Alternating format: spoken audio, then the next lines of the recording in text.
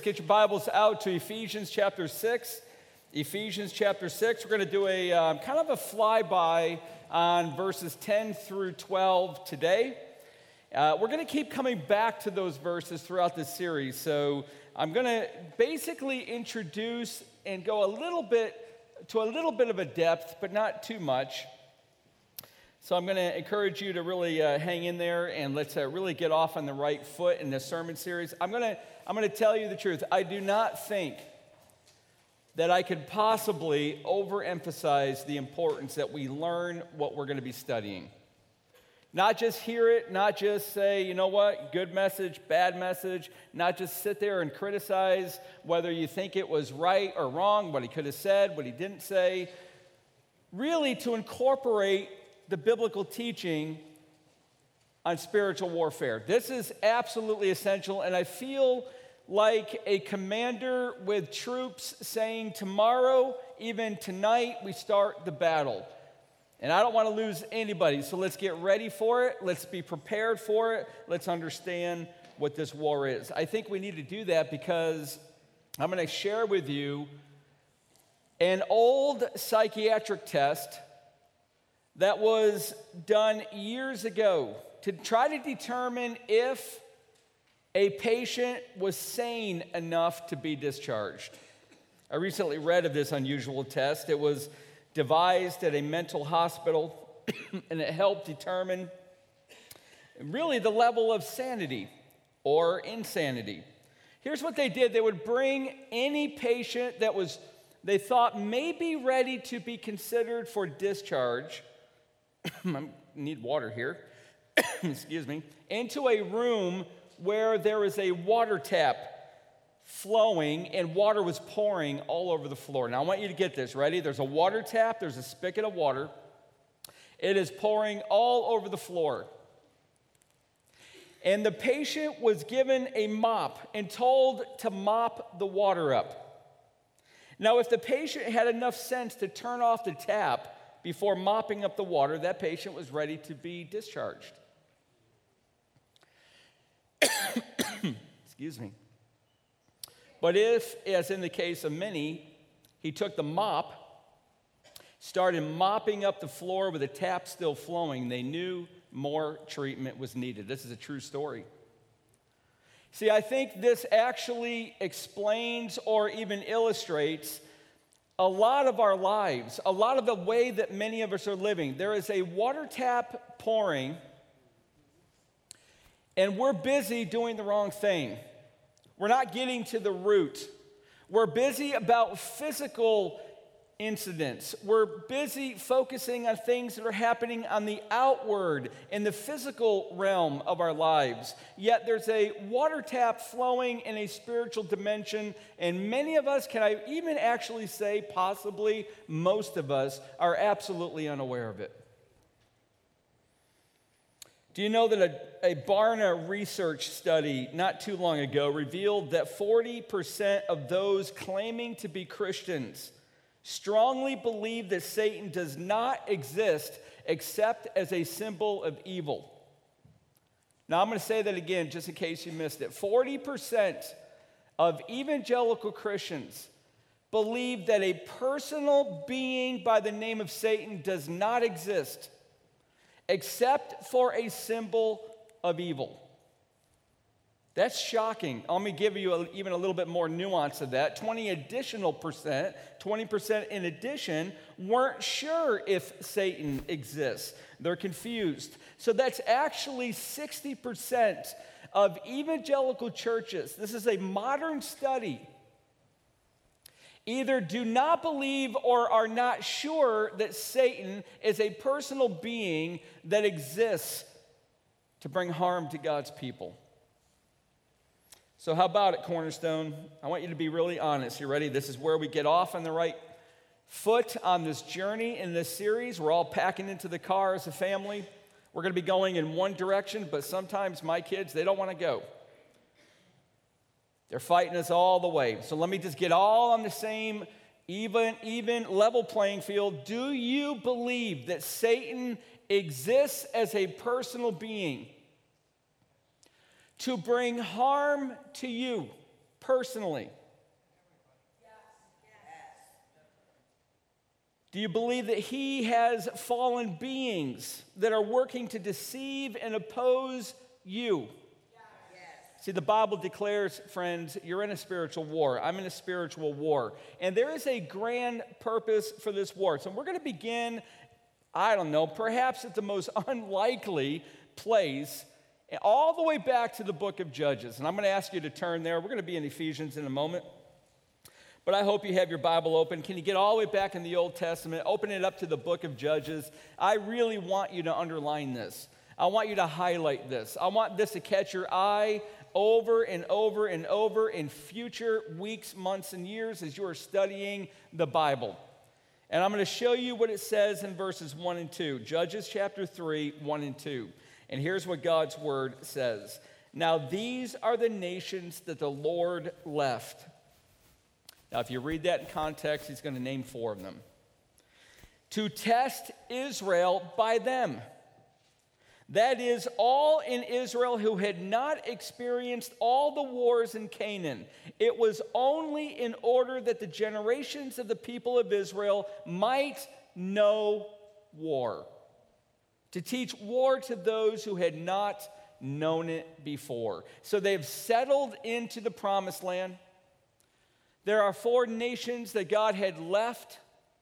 They opposed God's people. The Bible says, why did God allow them to remain? God had a purpose for them. It was to teach all of those Israelites, none of whom had really ever experienced and tasted war. It was to teach them how to fight. So parents, I'm speaking to you if you have children. When's the last time that you taught your children how to fight spiritual enemies? Have you ever? I'm going to tell you, most Christian families, parents have never taught their children this. I'm going to ask you, when's the last time that anybody woke up in the morning and before you got out in the battlefield of war, before you got going in your day, you put your armor on. You went through the armor pieces. You cinched up the straps. You made sure they were ready before you stepped out for war. When's the last time you've done that? Now, my guess is probably almost none of us do that. I myself need to do that far, far more. My aim is this series is going to teach us how to do that. It's going to get us back into the war that we're already in. We're not aware that the water, the tap water, is flowing. We're mopping the wrong source. Or we're mopping while the source is still going. We're going to learn how to fight, but here's the problem. There's people that are Christians all over this world that focus too much on spiritual warfare. Just like there are Christians all over the world that do not focus enough. And C.S. Lewis captured both of those in the Screwtape Letters. Here's his famous quote, "There are 2 equal and opposite errors into which our race can fall about the devils. One is to disbelieve in their existence. The other is to believe and to feel an excessive and unhealthy interest in them." I know people that have come into my office that have told me about a demon in their motor, which is why their car won't start. They have a spiritual demon in every problem. I think that's a bit excessive, maybe excessively excessive. But how do you distinguish? How do you discern? That's the aim of this series. So we're going to learn how to turn off the tap through the gospel's power. We're going to learn how to dress up in this armor, go to war. Here we go, right? I'm going to give you 4 points today. Very simple. I'm going to elaborate on one of those points, or actually on one of the theological points and 2 of these main points. That sounded confusing. Maybe it's not so simple after all. Let's hit number 1. Ready? Get ready for war. It's so simple. It's such a statement of simplicity. Here it is. It's an admonition. It's an encouragement from me, from the Bible through me. Get ready for the war. Look at verse 10. We're in Ephesians chapter 6.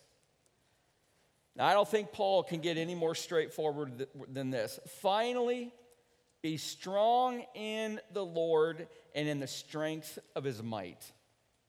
Now, he's going to tell you why, but let's just camp on this for a little bit. We've got a command be strong in the Lord. That's a Greek imperative.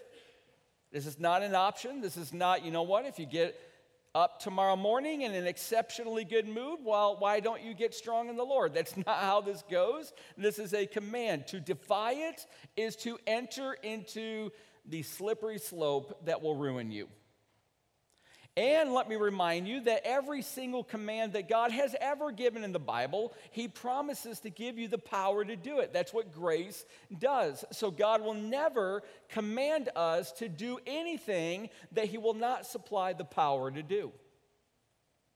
So we have a command, and the command is to be strong in the Lord, be strengthened in His power. Now, a lot of times we miss what I'm about to tell you. So that's why I want to take a little bit of a pain to bring it out. I want you to look at that. Be strong in the strength of His might. That's 3 different words for power. They're all 3 different Greek words. And by the way, friends, when you see the Bible do that, remember the Greek language, and neither did the Hebrew, they really didn't have punctuation, grammatical devices. They didn't have quotations. They didn't have bold. They didn't have highlight pens. If they wanted to emphasize something, the authors would often either repeat or pile superlatives. And here we go. We've got be strong, strength, and might. This is an incredible emphasis from Paul. And what he's saying is, do not find the strength in yourself. Do not try to fight this war in yourself. You've got to be strong in the Lord. I want you to see that preposition in. This is absolutely critical. Christian, do you truly understand you are in Christ? And that He is in you because of faith? Now, I'm going to actually answer that rhetoric question. See, I just asked you rhetorically, do you truly understand? Let me be courageous for a moment. Now, look at me for just a second. I don't think any of us truly understand this. I think perhaps the closest we can possibly understand this is the covenant of marriage. Now, when Denise, my wife, who was raised with the last name Nance, married me March 24th, 1990, the very moment that we took our vows, God brought us together. Her last name now became her middle name. That's how she chose to do it. And my last name became her last name. She became in me, and her identity began to come into mine and really actually subsumed by mine, represented by name. Now, obviously, if you understand earthly marriage, that works the other way around. But when it comes to divine cosmic covenant, and we get to that word or that phrase in Christ, Jesus doesn't change to adapt to us. He subsumes us into Him. So our identity begins to change. Now it instantaneously changes, but then over an entire lifetime continues to change. See, this is a concept so big that it would hardly be a mistake to take 30 messages on this. Well, actually, some have. Let me explain a little bit more. To be in Christ means, well, what the Bible says, Galatians 2:20. It is no longer I, Tim Ackley, who live, but Christ who lives in me. Now, do you see that? This is so radical that I can no longer say that life is about Tim Ackley like I used to be able to say, wrongly, but in my sin nature. It is no longer about me. I'm so subsumed into Christ that my life is really rightfully about Jesus. And when I start making it about me, that's when I go off the tracks. John echoes, we know that God abides in us. Well, how does God abide in us? By the Spirit whom He has given to us. So Jesus lives in you, Christian brother and sister. How? by the Spirit of God. So Jesus, his power, his identity, you're being subsumed into him. You did instantaneously by identity, by position, the very moment you put your faith in him. But then every day as you walk with him, you're becoming more and more like him. So that when people see you, Christian brother and sister, they ought to be beginning to see a more clear picture of Jesus. You see, this being in Christ, hugely important. I mean, just take Paul for a second. 164 times in just his writings alone, he uses this phrase, in Christ, or something similar.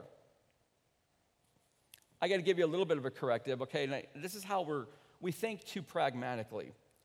We don't think of the mystical union well enough. We don't think in the marriage covenant well enough. We think the way that I'm going to tell you that we shouldn't think. It's not that the milk is in the fridge or the tools are in the toolbox, that we are in Christ. It's not that we're located in Christ, intact as a physical structure or a physiological being somehow in this big cosmic organic Jesus figure. That's not what it is at all. It's that we're now with him in relationship. We are joined with him inextricably, meaning that there's no way that the devil can begin to pull you apart so that he can separate forever you and Jesus. You are so now intertwined with Jesus that you are now one person. Now, that doesn't mean you're God. That doesn't mean you're Jesus. What it means in one person is that you have a personhood that is taking on a more radical transformation so that now you are becoming more like Jesus. And he is bringing about that change. See, the moment you trusted in Christ for salvation, the Spirit of God joined you with Christ in eternal, perfect union. You're seated with him, we're about to see it, in the heavenly places, the place of victory. Now, this is pretty wild. Jesus takes personal responsibility for you. It's as if he will not let you out of his sight. That's why you're seated with him in the heavenly places. You've got the Father, you've got to his right Jesus, you're right there as well. This is an amazing thought.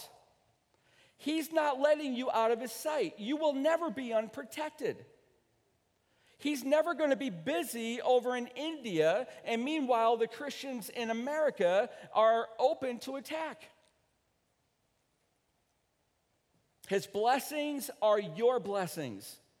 His rule is your rule. His victory is your victory. It's not because we have fought this war well. It's because Jesus fought the war well. You see, that victorious Jesus has stripped Satan of his authority through his death and his resurrection. Now, I really want you to understand that. Satan is called the god or the ruler of this age. But through the death and the resurrection of Jesus Christ, he has been conquered. That authority has been stripped from him. We can be strong in our faith. We can know for certain. We can dwell on that fact, that position of theology without wandering from it. Listen, Satan has no authority over the Christian. Meaning, you got to understand how authority is used, meaning he has no right to use the power that he possesses against you. Do you understand? This is why he had to ask God for permission before he could attack Job. He doesn't have open license. His authority has been stripped. He no longer has, and he does not have the right to do what he wants with his power. He can still roar. He still has power. He is leashed, however, by Christ. And you are under the Lord's rule. Now, I want to say something that we're going to take an entire series to keep elaborating on.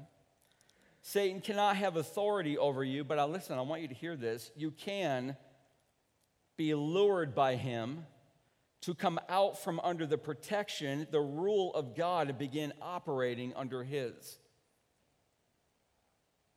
This is what he is so good at. I mean, he is marvelously, incredibly good at getting us to wander off the path, or as Proverbs says, the way of wisdom that leads to life. Now, by that, I don't mean that he could get you off of salvation and ruin you and damn you forever. That's not what I mean. He can get you to be lured out into sin, where there is now a stronghold in your life, a repetitive pattern that digs itself deep in your soul, where once again you're going to need to be rescued by God. Are you giving your spiritual enemies permission to rule your thoughts and your emotions? Here's how it looks. I give you, Satan, permission to tell me that I'm not really a man, even though I was born a man. I yield to the belief that I need drugs and that I will never be able to stop using them. This is how the Christian can be lured. I wander down the path of sexual temptation, believing that I've got it under control. I agree with you, devil, that I am depressed and that I have no hope. Listen, I know blood-bought Christians who are right there. They do not believe they will ever change. I agree that I will never get a handle on really trusting God. I just don't get this faith thing. I'm never going to get it. I'm going to die never getting it. See, this is all the deception. This is all the stronghold. This is all the luring that the devil does. And he implants these thoughts and he gets people to believe them. I give you permission to tell me that my marriage will never get better. I can't even tell you the number of Christians that have told me this. They fundamentally, truly do not believe that their marriage will ever change. See, once you begin operating under Satan's rule, he will eventually steal your joy, kill your faith, destroy your testimony. You'll be convinced you are really a different gender. You're hopelessly an addict. You're doomed in your marriage. You're gay by birth. You're defeated in your Christian walk. See, the truth is, Jesus stripped the authority from Satan, the ruler of this age. And though Satan still powerfully executes his schemes, listen, he cannot rule you if you stand fast in the strength of God. And he's given you an armor to do this battle, and it's in your armory, but you got to put it on. Point number 2, and we're going to move a little bit quicker. You got to gear up for battle. First, you got to know that there's a war going on, and then you got to gear up for battle. If you know there's a war and you don't put your armor on, well, how foolish is that? Put on the whole armor, verse 11, of God, that you may be able to stand against the schemes of the devil. And after one of our snowstorms this winter, I was helping a family clear some trees that had fallen on his barn.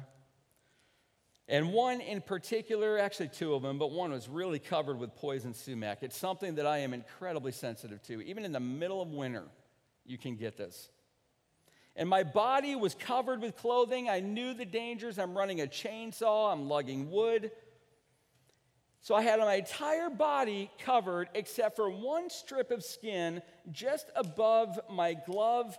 And when I was chainsawing, my Carhartt sleeve rode up about 2 inches. And sure enough, 2 days later, an incredibly terrible patch, poison ivy, broke out on my wrist. The only place I had it, right there. Friends, we're going to learn why Paul stresses emphatically, verse 11, put on the whole armor of God. In fact, he says it twice. This is a pretty important point if he's going to tell us twice. The word whole means panoplia in the Greek, which we probably understand it. I'll give you a way that we use it in English. Quote, we saw the full panoply of America's military might with all those missiles shooting from those ships. By the way, I don't think I've ever used the word panoply in a sermon before. This is like one of my favorite parts of the sermon. It means a whole kit and caboodle. Another phrase I've never used. This is like so fun. And when Paul uses it here, this panoplia, the whole armor of God, he means, listen, you got to hear this. This is so simple. I know it's elementary, but it's so simple that we miss it. He means you've got to put on every piece of the armor of God. 4 of them is not enough.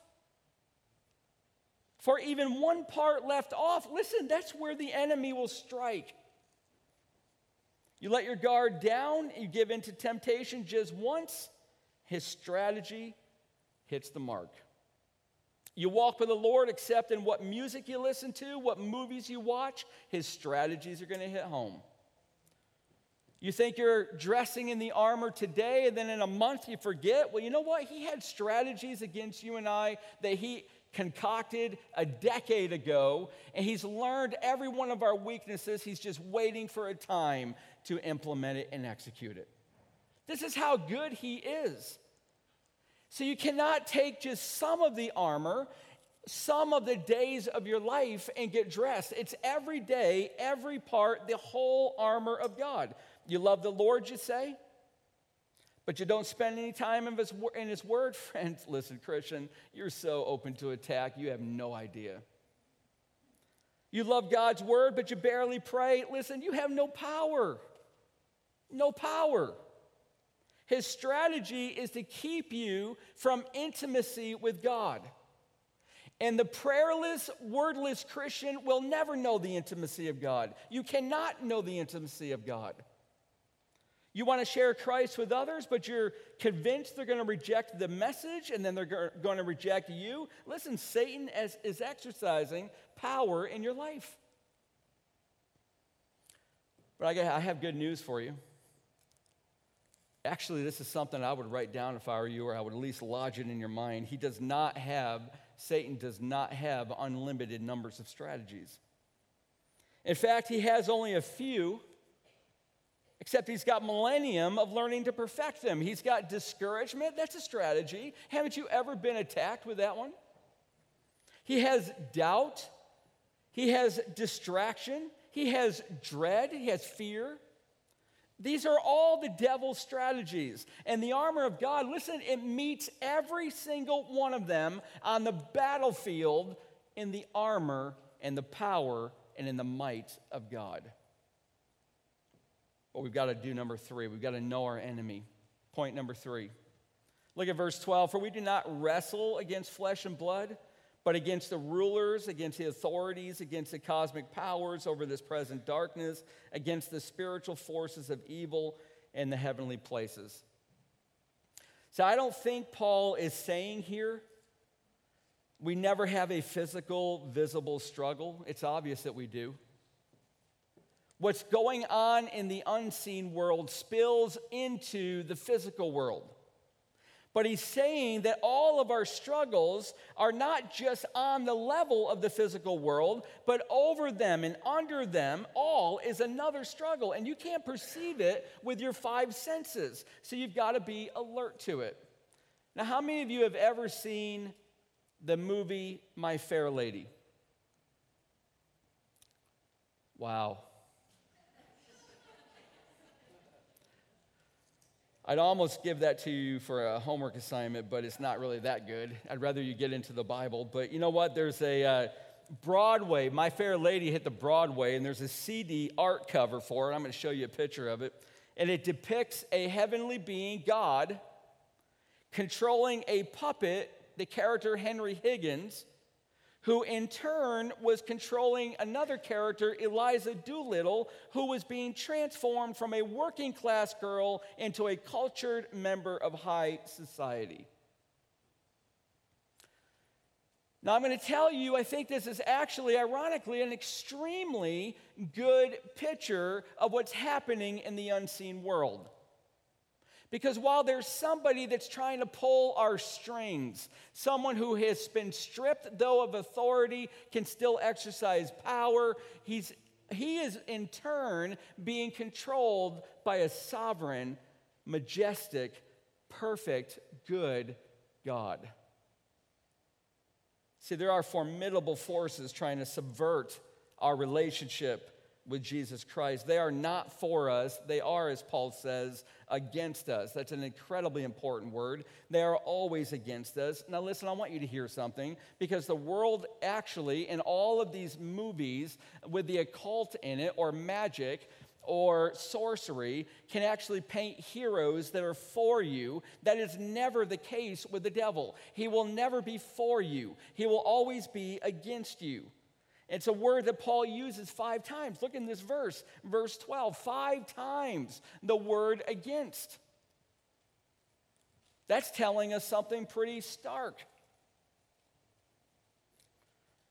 And Paul does, he identifies them as rulers, authorities, cosmic powers, spiritual forces of evil. And you've got some theologians that see those as different ranks of the demonic horde. Other theologians see them as different areas in this world where they exercise their power. Which one is right? I think both of them.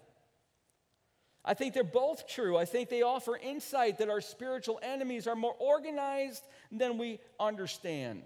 And they are more active all around us than we care to know. But the key insight is, where really is this battle taking place? And Paul could not be more clear. And it's point number 4, our final one. We need to study the battleground. Look what he says in verse 12 again, in the heavenly places. This is where this cosmic struggle is taking place. Do you remember the beginning, the illustration of that mental psychiatric center? The tap is flowing, and those who are insane or not yet ready for discharge are mopping up the water while the water's still pouring out of the spigot. Listen, the water spigot is in the heavenly places. And it may be the most interesting and telling part of these 3 verses.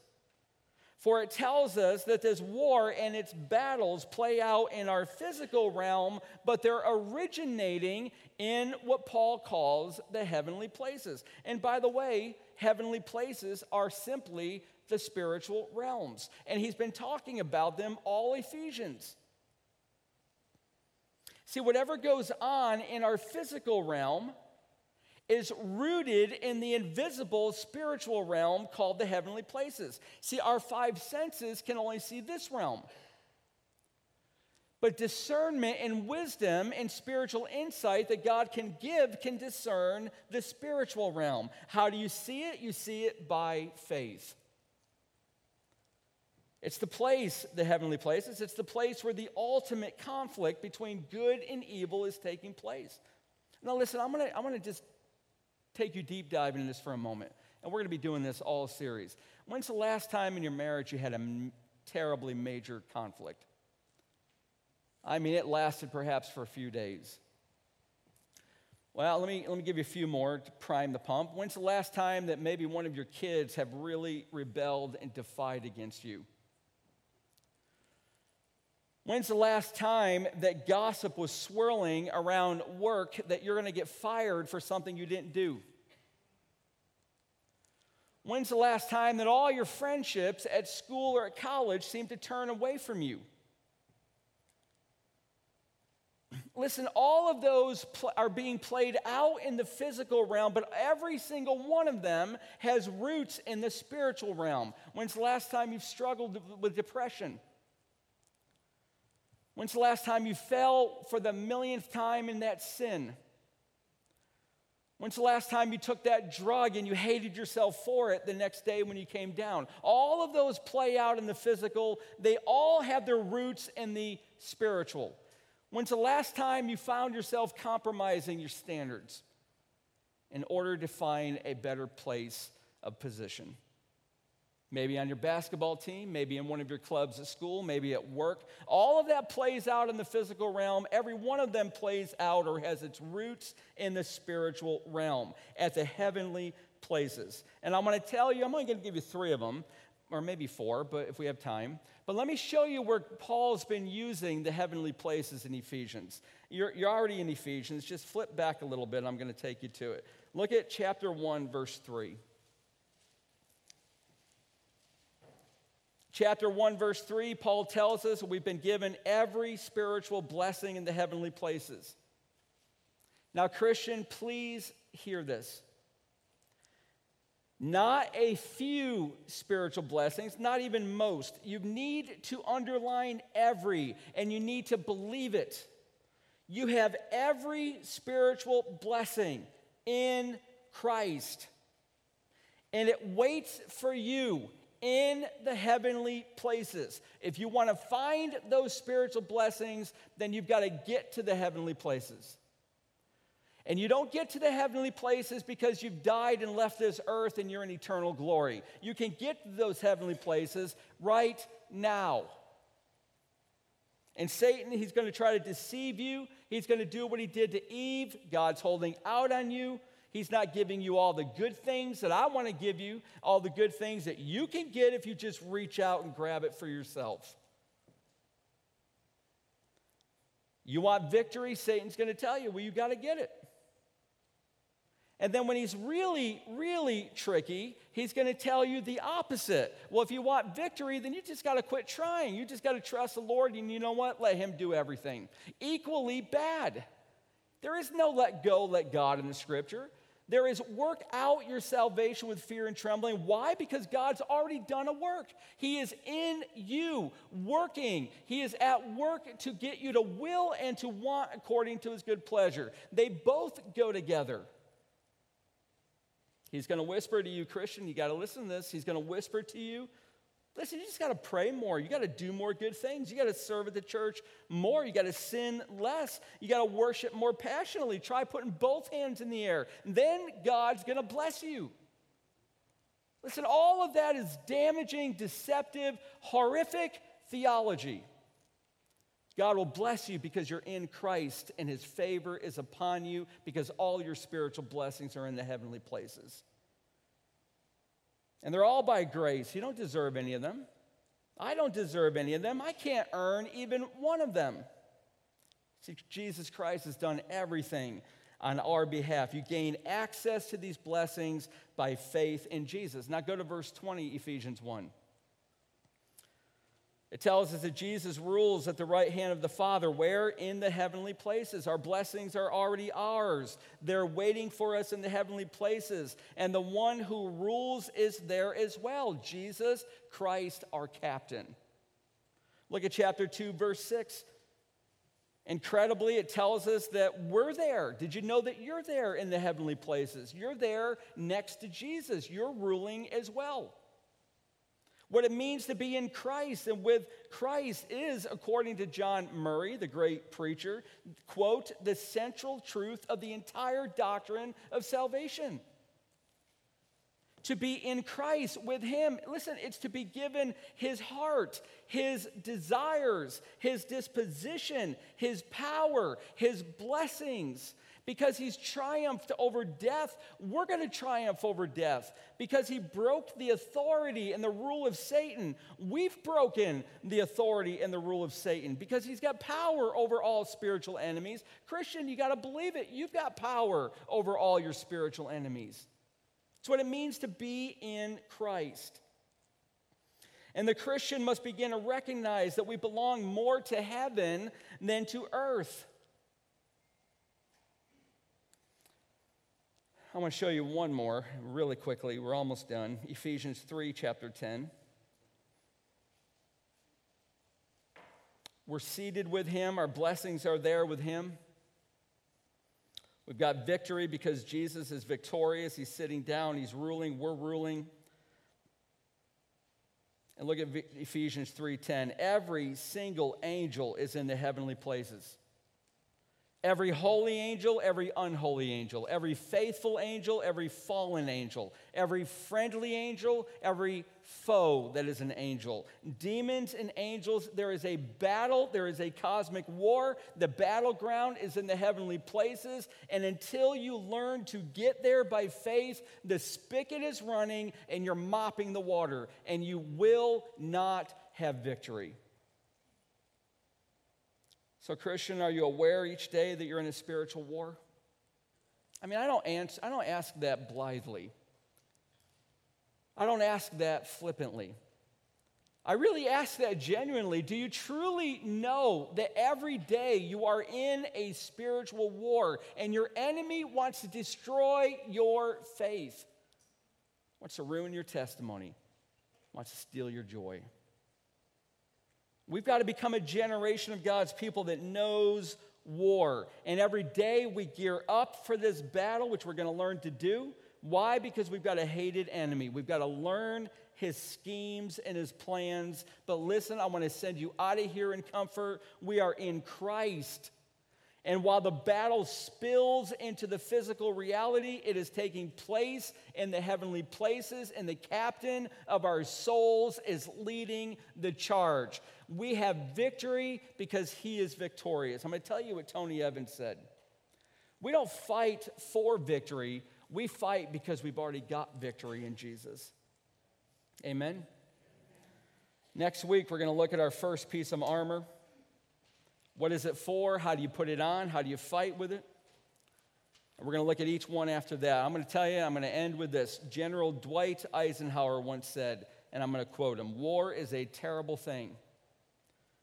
But if you're going to get into it, you've got to get into it all the way." Amen? Hang on to this series. This is critical. Get back here next week and let's see what the Lord teaches us. Let's pray.